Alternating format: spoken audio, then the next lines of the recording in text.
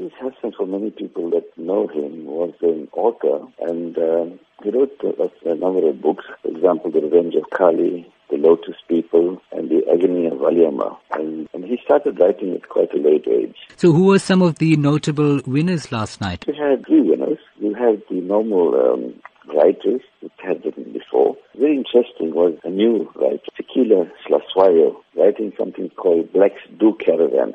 Yeah, the normal story is that caravan is mainly for the white population, but here she actually went to 60 different sites and she wrote a wonderful book called Black's Do Caravan. So it was a lovely discussion on caravanning around South Africa and what a wonderful country we have, and went to all the different provinces and had all the sites in this country. It was fantastic. So she was one of the winners.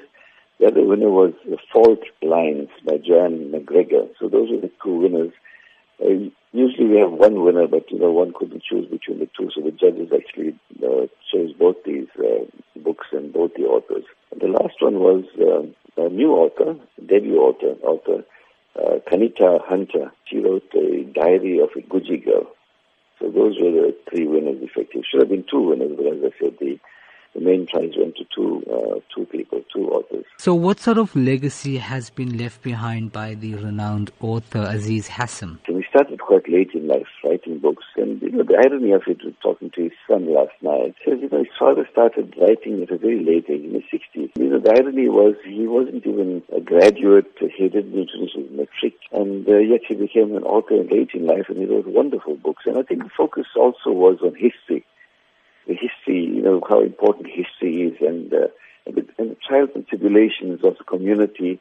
For example, in Lotus People, he spoke about trials and tribulations of the people in the Casbah area, the area, central Durban, so-called Indian area of central Durban. How would you describe his novels in terms of preserving Durban culture and being of relevance in today's era? I think it's important as far as the history is concerned. His novels, for example, The Revenge of Kali, he spoke about really the indentured laborers and that type of thing. Lotus People, we spoke about the color, the Casbah, and The Agony of Aliyama, the type of contribution a young woman, Indian woman in those days contributed, to the, liberation of the Indians as such, So it left, I think if one reads these books, one actually goes back in time.